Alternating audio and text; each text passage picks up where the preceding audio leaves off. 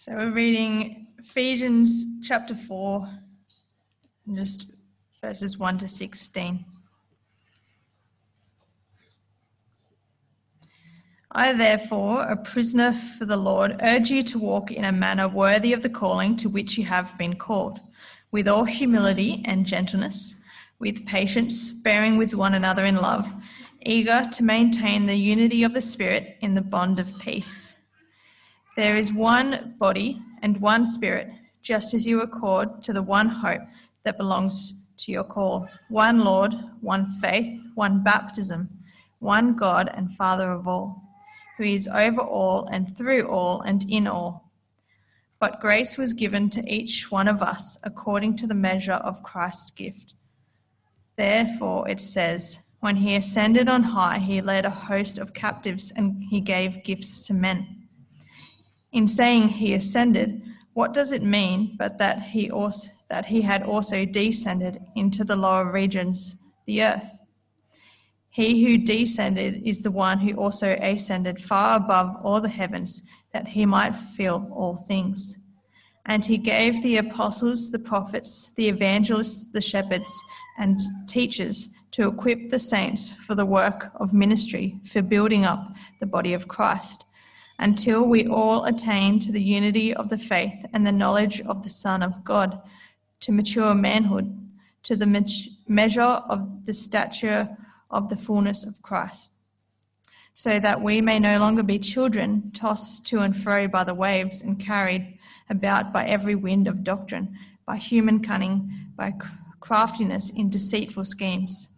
Rather, speaking the truth in love, we are to grow up in every way into him who is the head, into Christ, from whom the whole body, joined and held together by every joint with which it is equipped, when each part is working properly, makes the body grow so that it builds itself up in love.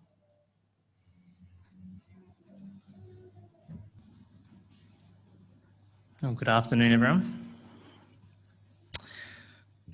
So we've been in two congregations now for 2 months. There you go. Have you noticed the increase in needs of moving to two congregations? Like the upfront needs have doubled, like service leaders and readers and prayers and kids' talks and music. These roles have doubled. The Grace Kids teachers and helpers, that role has doubled. The sound and tech guys, it's doubled, and you've got the cameras now and Zoom. Moving from online back into the building, all of a sudden we need to clean the place again. Our welcoming team has moved from 2 people at the door with a bulletin to a small army. The Lord continues to bring new people to us. And we're no longer in such a large crowd where we can just leave it to someone else to welcome them. We can see more clearly when someone's by themselves. And we have the small groups still going, and playgroup and fresh and youth and sport. Those needs continue. We've got a multitude of meals and phone calls and visits during the week. Those needs continue. And I think moving to two congregations has revealed needs in 2 other ways. I think being in a smaller gathering, we've now got the opportunity to talk to the same people, in a sense, week after week. We can go deeper in relationships. We can have a longer conversation, I think. And the more we get to know each other, the more opportunity we have to speak truth into each other's lives. Like the ministry we could do at a person level, it's endless. So that's one way. I think we've got more opportunity to know each other deeply. I think a second way being in a smaller gathering has increased the need is in a large group. When this room was just chockers, it was easy to think that we really were connecting over the age differences, the different cultures, the different personalities, and we were to some extent. But how much were we just talking to people who were just like us? I think when you're in a smaller group, it's more obvious when you do that. you realise I haven't talked to that person for weeks, maybe months. So I think we've got an opportunity to just be the church across all the potential divides between us. So there's an increase in need, and that's why we've got this 4-week series on every person ministry. We need all hands on deck. Let me just quickly point out that these needs aren't just the result of COVID getting in the way. Do you really think that God is restrained by coronavirus and the government restrictions? Is God subject to them? And he's just going, oh, well, this will have to do. I don't think so. Surely not. God wants us in this context at the moment. And if this is where God wants us at the moment, then we can be confident this is the context he wants us not just survive, but thrive in our faith and love. So let's spend 4 weeks in Philippians 4, 1-16, just picking out bits and pieces of this passage. You could be forgiven for thinking at this point, I'm just trying to pad out the rosters.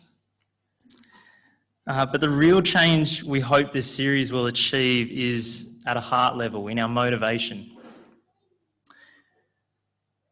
If you picture a relay race, there's 4 runners in a relay. They could be running as hard as they can. But at the motivation level, there could be something different going on. For one runner, she might be just craving that acceptance to belong in the team. And she's just running as hard as she can so that she can finally feel like she belongs. It's almost running out of fear of not belonging. Whereas another runner might be just completely assured that they belong to the team, but they run as hard as they can for the sake of the team. It could look exactly the same, but the motivation driving it is very different. One runner might be looking for their own glory at the end. Another runner is looking for the glory of the team or maybe the country they're representing. So the goal of this series is our motivation level. So let's move into Ephesians and not be motivated by guilt or fear, but out of the overflow of God's grace to us, that we now belong to his people.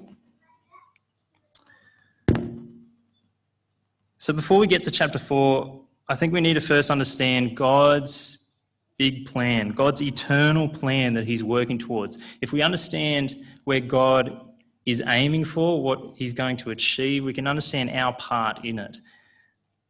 So what is God's goal for all history? What's he moving things towards? Can you turn with me to Ephesians 1, verse 10 to see the answer to this?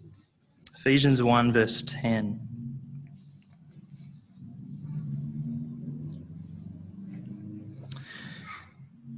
God's goal, to unite all things in Christ, things in heaven and things on earth.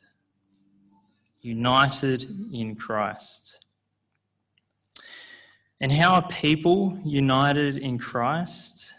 Here we've got to flick to chapter 2, verse 16. Chapter 2, verse 16. So there can be all sorts of divides between people. We're seeing it at the moment in the US, the Republican versus Democrat divide. Maybe we're feeling it a tiny bit in Australia, the Victoria versus the rest of the country. But you don't find a bigger divide between people than Jews and Gentiles, God's people and the nations. But here's the power of the cross, verse 16. To reconcile us both to God. All people were enemies of God in our sin. But the power of the cross is to reconcile us both to God in one body, Christ's body. And how is that achieved? It's through the cross, through Jesus' death. and he kills the hostility between people. Anything that divides people, the cross breaks down. Reconciled to God, breaking down everything between us.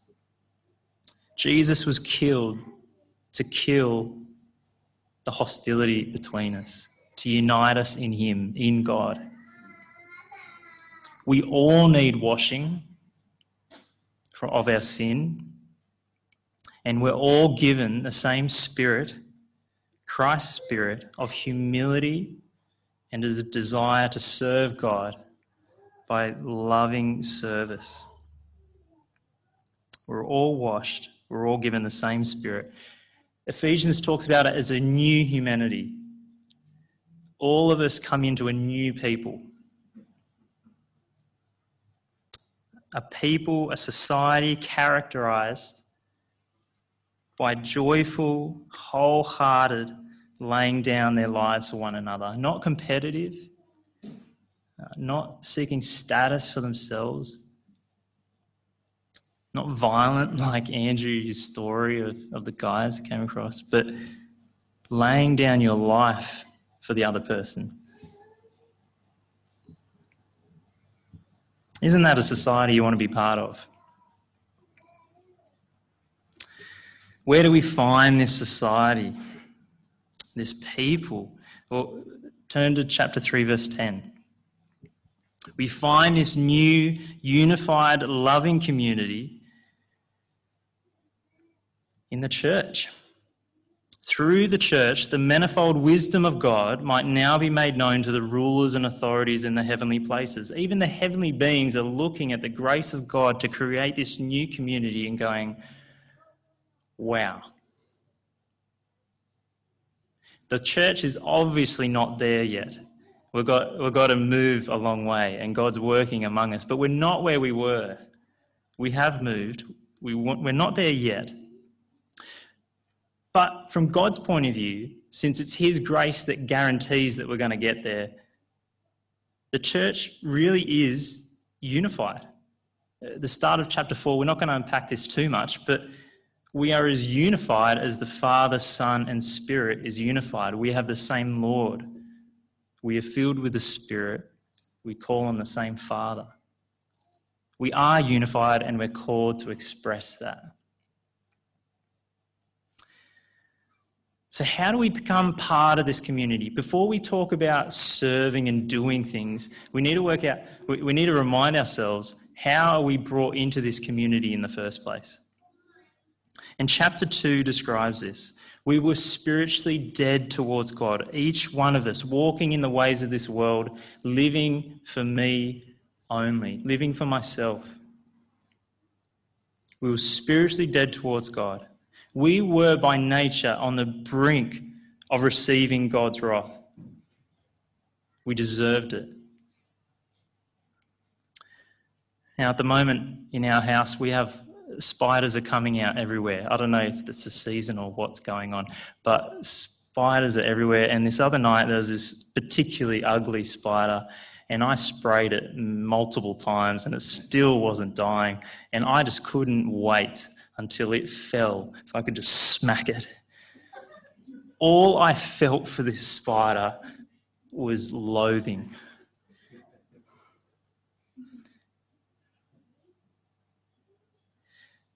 Jonathan Edwards famously uses the spider analogy as how God feels towards us when we live for ourselves and just completely disregard him.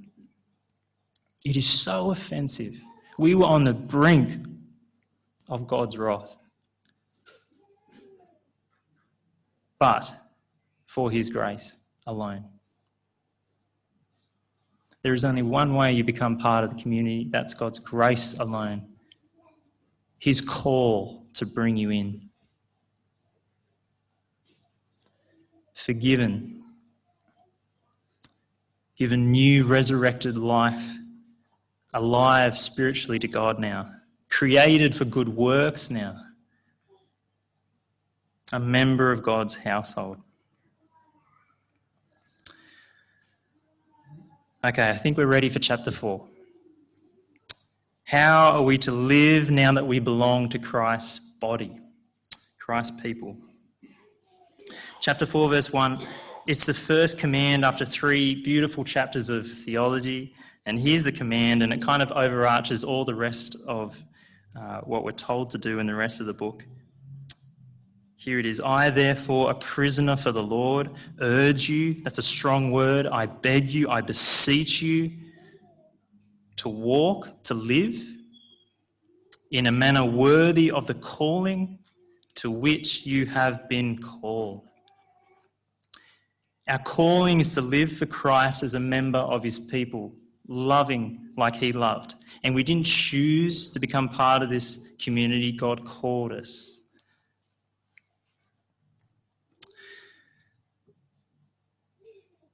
Can you imagine the honour it would be to play sport for Australia? Or the honour it would be to be elected as a member of Parliament? These are high callings.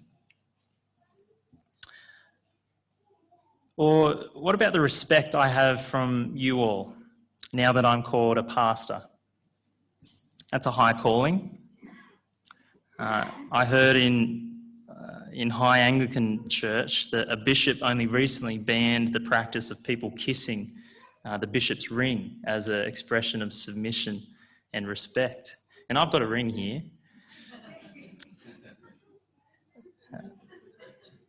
Now, the only respect I get in this church is Sarah Morris saying the other day that this rose gold ring is feminine.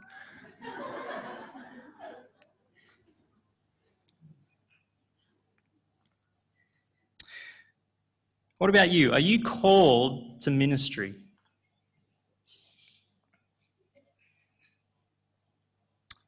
If calling is about being a pastor or an evangelist on the mission field, then most Christians should conclude, no, I'm not called. We've got to be really careful how we use this term calling. Because if we do that, then suddenly there's a divide in the body. There's those who are called to ministry, and then there's ordinary Christians. Those who are called can feel superior and just be trying to get the affirmation of their giftedness and their status. They can be proud. Those not called can feel inferior and be envious, trying to vie for position, or just complacent. What does God say about who is called to ministry? Look at verse 7. Verse 7. But grace was given to who? A few? The elite? No, grace was given to each one of us according to the measure of Christ's gift. Notice 3 important things here. Firstly, the grace here is not the salvation grace that reconciles us to God. The word grace here is what John Stott calls service grace. So Christians receive salvation grace and Christians receive service grace. The second thing to note is that the grace is given. It's a gift from Christ who owns heaven and earth. He's the one who gives it. He decides what each of his servants will be equipped to do. Like our salvation, so too our service, there is no grounds for boasting.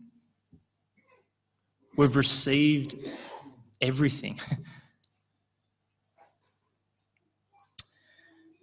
And third, just to reiterate, we're each one, it's really emphatic. Each one is called to serve, to minister. Grace has been given to each one. So what is your model, what is your framework for how this church, a church, should do ministry? Should the church operate like a bus, where you've got the driver and then you've got everyone else in the seats being carried and directed by the driver? Basically, this model says the staff or the pastor is the one who does ministry. Everyone else is kind of carried by that person or maybe a few persons. Now, if that is your model of ministry, then the goal is to raise as much money to get as many staff members, as many pastors going. Now, I'm hoping you don't like that model. I hope you're concluding after today that's not a biblical model. But let me ask to see if we can think this way practically. In theory, we might say, no, that's not a good model, but do we practically think this way? So I'm going to use an example. What about welcoming visitors? We want all visitors who walk in these doors to feel the welcoming grace of God through the gospel by our welcome of them, don't we? Is it the pastor's job to welcome people? Is it just the pastor's job to welcome people? If we think it is, isn't that really just the bus model in operation? Here's another model for ministry. It's the pyramid model. So there's a hierarchy of positions. You've got the staff or leaders at the top, and then you've got the coordinators, the ministry coordinators, those who are youth leaders, those who are worship leaders, those who are the kids ministry leaders. So you've got this hierarchy of organisation. In this model, really it's about those who are in positions. Maybe it's in the welcoming team. It's those who have a position who do the ministry. But I don't think that fits, because what we've heard is that Christ has given grace to each one. It's not just those with a position who serve the rest. Christ has given grace to each one.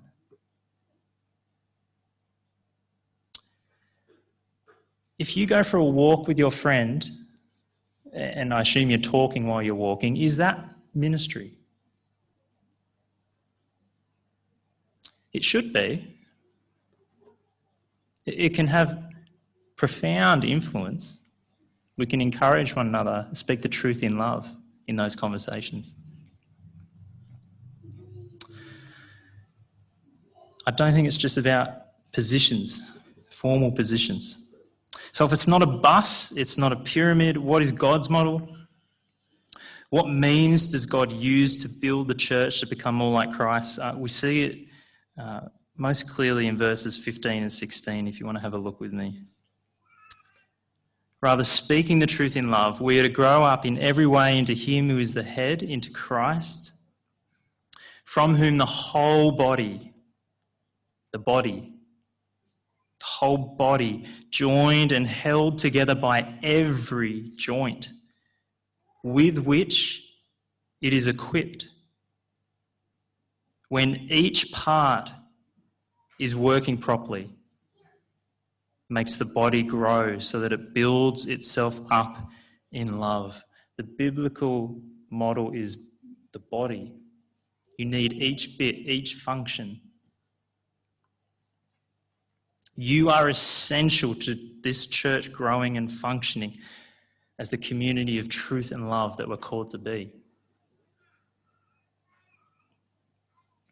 Christ has given serving grace to each one of us, each joint, each ligament. We need every single bit. So can I ask you again, are you called by Christ to ministry?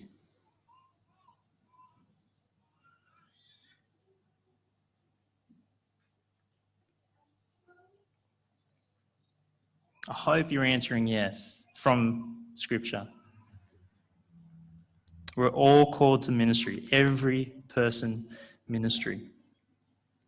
Now, there is an order in Christ's church, a process, not an order of importance, but an order of process. Look at verses 11 and 12. And He gave the apostles, the prophets, the evangelists, the shepherds and teachers to equip the saints for the work of ministry, for building up the body of Christ.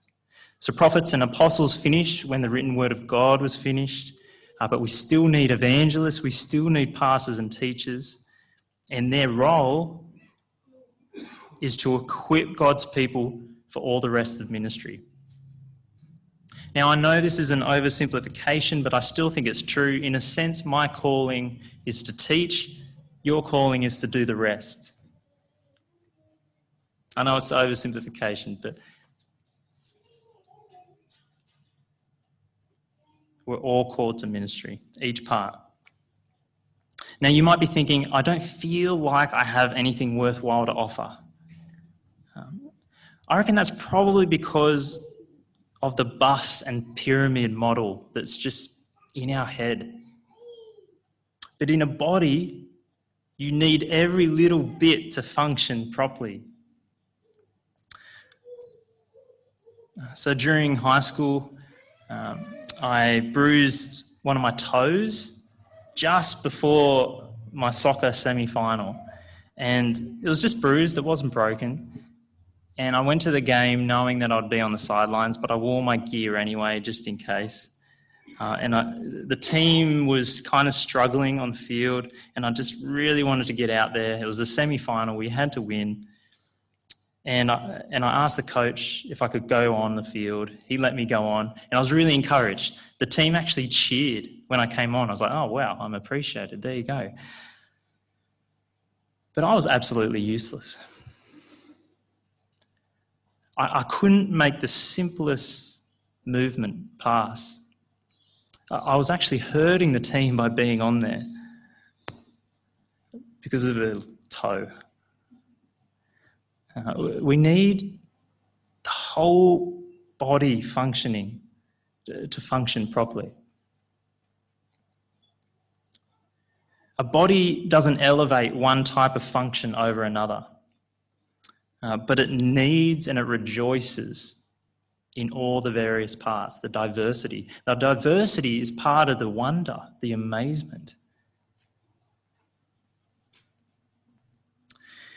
The church needs both the people who get up front and those who, at home, behind closed doors, the only person listening is God, and they're praying for people in the church. We need both.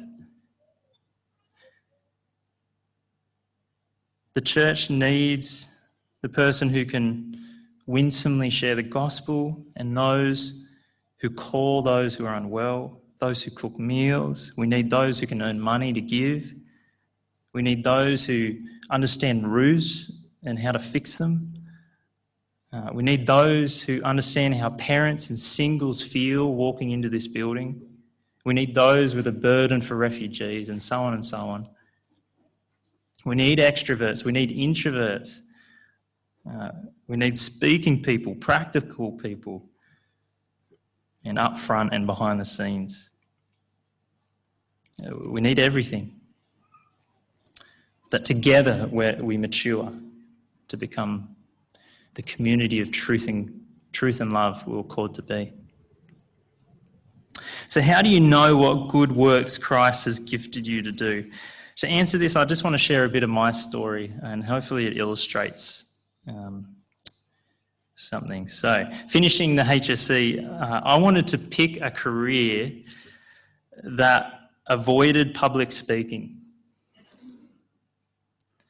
That was high on my list of criteria, and God's got a sense of humour. The first time I was invited to teach up the front of a church, I was so close that morning to just calling in sick. I just felt so nervous. By my own natural temperament, I would much rather not be a leader. I would much rather not be up here right now. But the problem was, brothers and sisters in the church, just bit by bit, said that I helped them when I spoke, and they just urged me to keep learning and learning and learning and learning. Now, God can use our natural temperament, and he often does. Our natural giftedness, things we're comfortable with, our talents, he can use those things. But don't be constrained by that. Just because you're afraid and just because you feel inadequate doesn't mean God hasn't called you to do it. If there's a need, that's a much bigger indication that God's called you to do it, if you can see that need. So here's my 2 rules of thumb. I just said one, that if you can see the need, that's a great starting point, that God's given you wisdom to see a need that needs addressing. Why not assume that God's called you to do it, or find someone who can? The elders can't see everything. We can't. So if you can see a need, try and meet it. Another rule of thumb is, like in my own story, I honestly would not be in ministry if people didn't almost force me into it. If people are saying they're helped by something you do, that's a great indication that Christ wants you to do it, I think. It's a better indication than you just thinking, I'm gifted for this. If the church is saying, yeah, keep doing this, this is really helpful, I think that's a great indication. So if you notice someone sitting by themselves, go talk to them. If you notice that there could be a much better system to make something run more smoothly, then talk to those involved and see if your idea is as good as you think it is.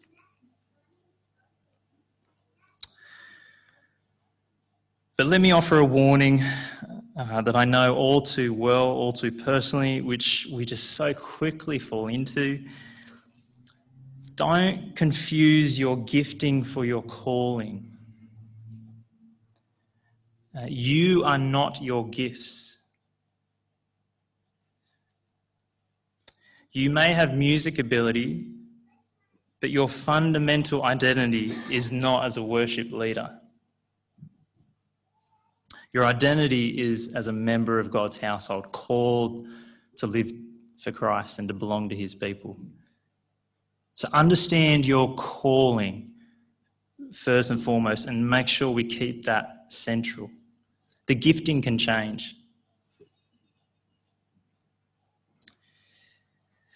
Because here's the problem. If my identity was in my gift, so if my identity was in as a pastor, then I must be that to be myself. I must do it well to be myself. And all of a sudden, our motivation subtly shifts from doing it for the sake of love for others to doing it to reaffirm your own identity.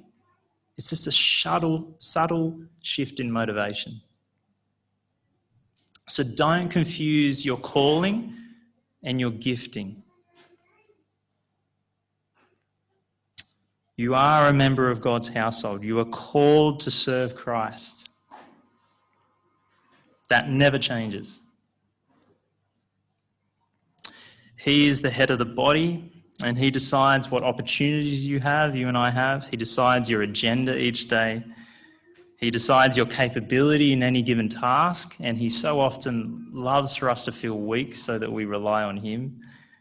He gets all the glory. And he decides what level of success that you have in your service as well. He is the Lord.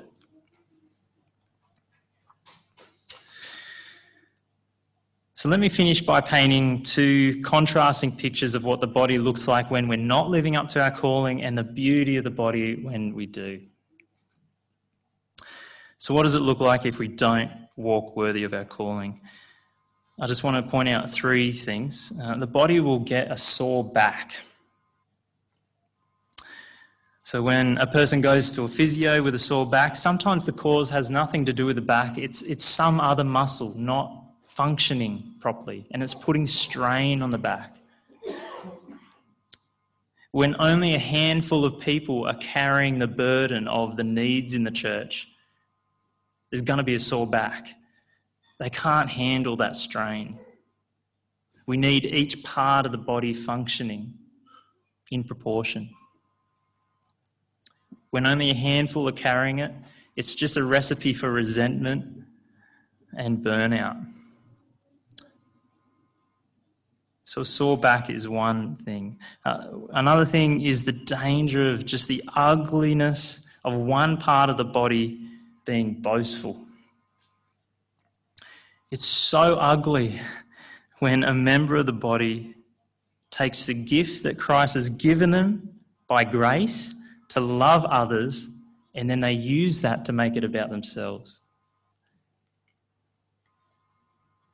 Now, I'm guilty of this, but it's so ugly. The church shouldn't be that.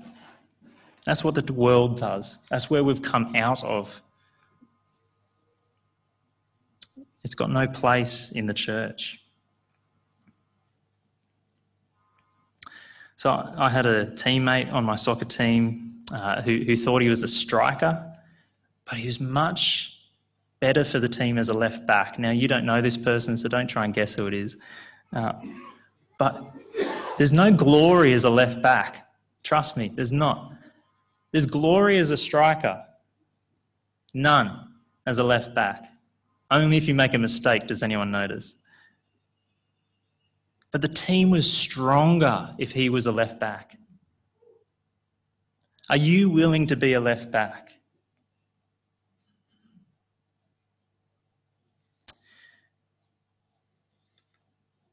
One last way I'll mention is when we have a really fixed or rigid idea of our giftings. So if we think we only have this gifting, maybe one or two gifts, we just have blinkers on and we just become blind to other needs that we could be meeting because it's not my gift. So let's not have a rigid idea of gifting. Christ can change our gifting over time according to the needs he wants us to fulfill. And nothing is beneath us. So a preacher can't say, oh, it's beneath me to take the bins out.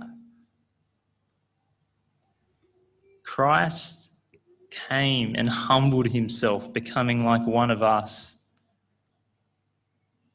identifying with sinners, shamefully accused, going to his death for our sake. If he did that, nothing can be beneath us. So let's not have a rigid idea of our gifts. Let's be flexible and look for needs to be met. Okay, so what will the church look like if we do walk worthy of our calling?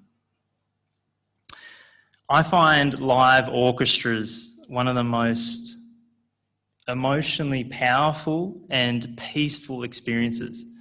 It doesn't matter if you don't share that with me, but I think it's a great picture of the unity and the diversity the church is meant to have, which will glorify God's grace in creating this community. In an orchestra, each member has their part to play. It's got a specific sound. On its own, the instrument and the sound is kind of bland. But together, when each part does its bit, even the cymbals that only might clash once during a movement, like that's all they get, one. They're just waiting now. That's their bit.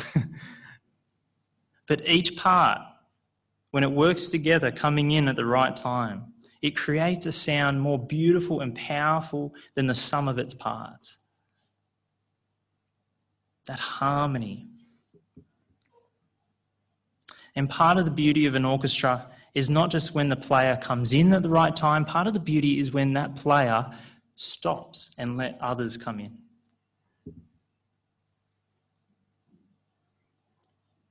For me, I think that's a picture of how the church is to function.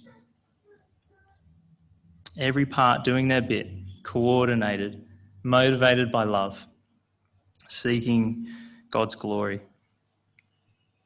Nowhere on earth will you find a community so unified, rejoicing in each other's contribution rather than competing, not seeking their own glory but motivated by love, as you will in the church when it's working properly.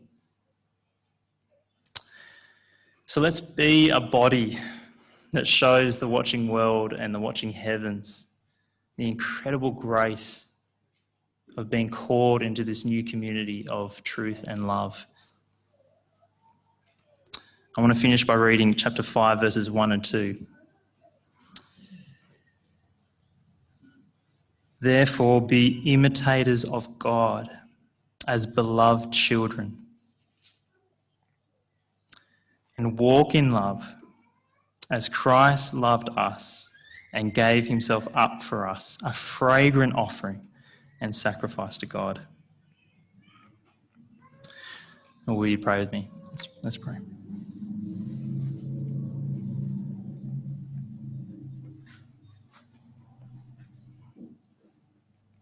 Father, we thank you for your grace to us. While we were dead in our sin, just living for ourselves, you called us out of darkness into your wonderful light. And we thank you for your grace to us to serve one another. We thank you for your Spirit that motivates us to love like Christ loved us. Father, help us to be the body. Help us to be unified and to express that. Help us to serve not for our own glory, but for the sake of others' good, that they might know you and live for you. Lord, help us be this. We can't do it in our own strength, but thank you that you promise grace to us. In Jesus' name, amen.